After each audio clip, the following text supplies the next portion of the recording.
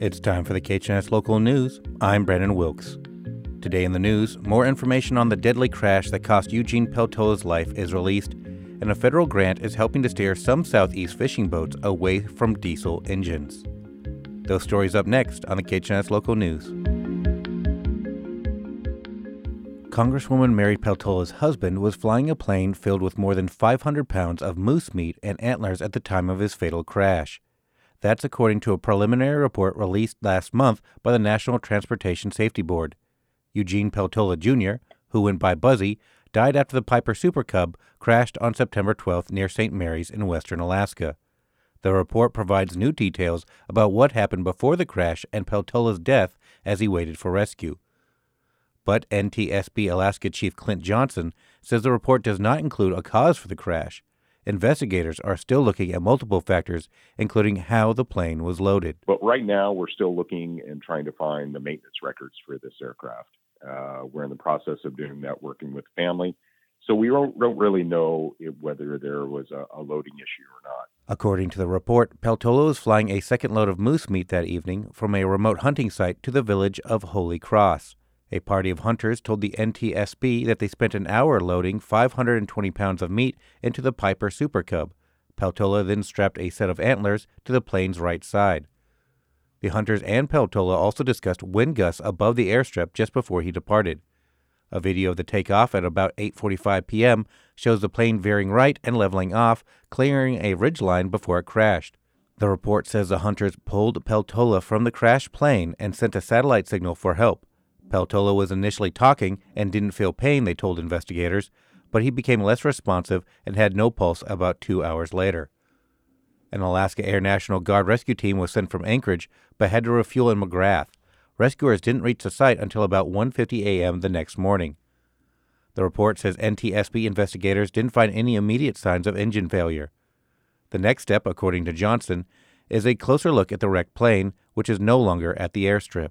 The wreckage itself has now been removed and brought back to Anchorage, and we plan to revisit that wreckage again to begin the analytical part of the investigation. Johnson says NTSB meteorologists are planning to model weather conditions at the airstrip to estimate the strength of the wind gusts during the plane's takeoff. The results of an autopsy conducted on Peltola are also pending. The Alaska Longline Fishermen's Association announced this week that they were awarded $700,000 from the U.S. Department of Energy. As KFSK's Shelby Herbert reports, the new funding is intended to steer the commercial fleet away from their old diesel engines. The project is called the Alaska Longline Fishermen's Association Boat Energy Transition Accelerator, or Alpha Beta, and it's geared toward bringing hybrid and full electric engines to small boat fishing. The project will build off Alpha's work with the National Renewable Energy Labs in 2021, which plans to retrofit a Sitka-based 36-foot commercial fishing boat named Igata with a new hybrid engine. Linda Benkin is the executive director of the Alaska Longline Fishermen's Association. She couldn't be reached for comment, but in a written press release, Benkin said the new project will, quote, transition the fishing fleet toward clean energy, mitigate climate change, and ensure the long-term viability of Alaska's small boat fisheries. According to the release, it's not just the environment that'll benefit from the switchover. It could be a win-win for longliners and locals alike. The cleaner, more efficient engines should reduce operational costs and accelerate fleet performance. Alpha Beta says it would leverage the new funds to work with Alaska businesses and academic institutions to create new jobs and promote tech innovation in Alaska's maritime sector. Longlining is a quota-based season, so many longliners use the windows of time when they're not longlining to work in other fisheries, like crabbing, gill netting, and even sea cucumber diving. So if the longlining vessels get a green update, it might also passively cover lots of other fisheries. However, upgrading and installing even one diesel motor could cost up to $250,000, depending on the boat. In Petersburg, I'm Shelby Herbert.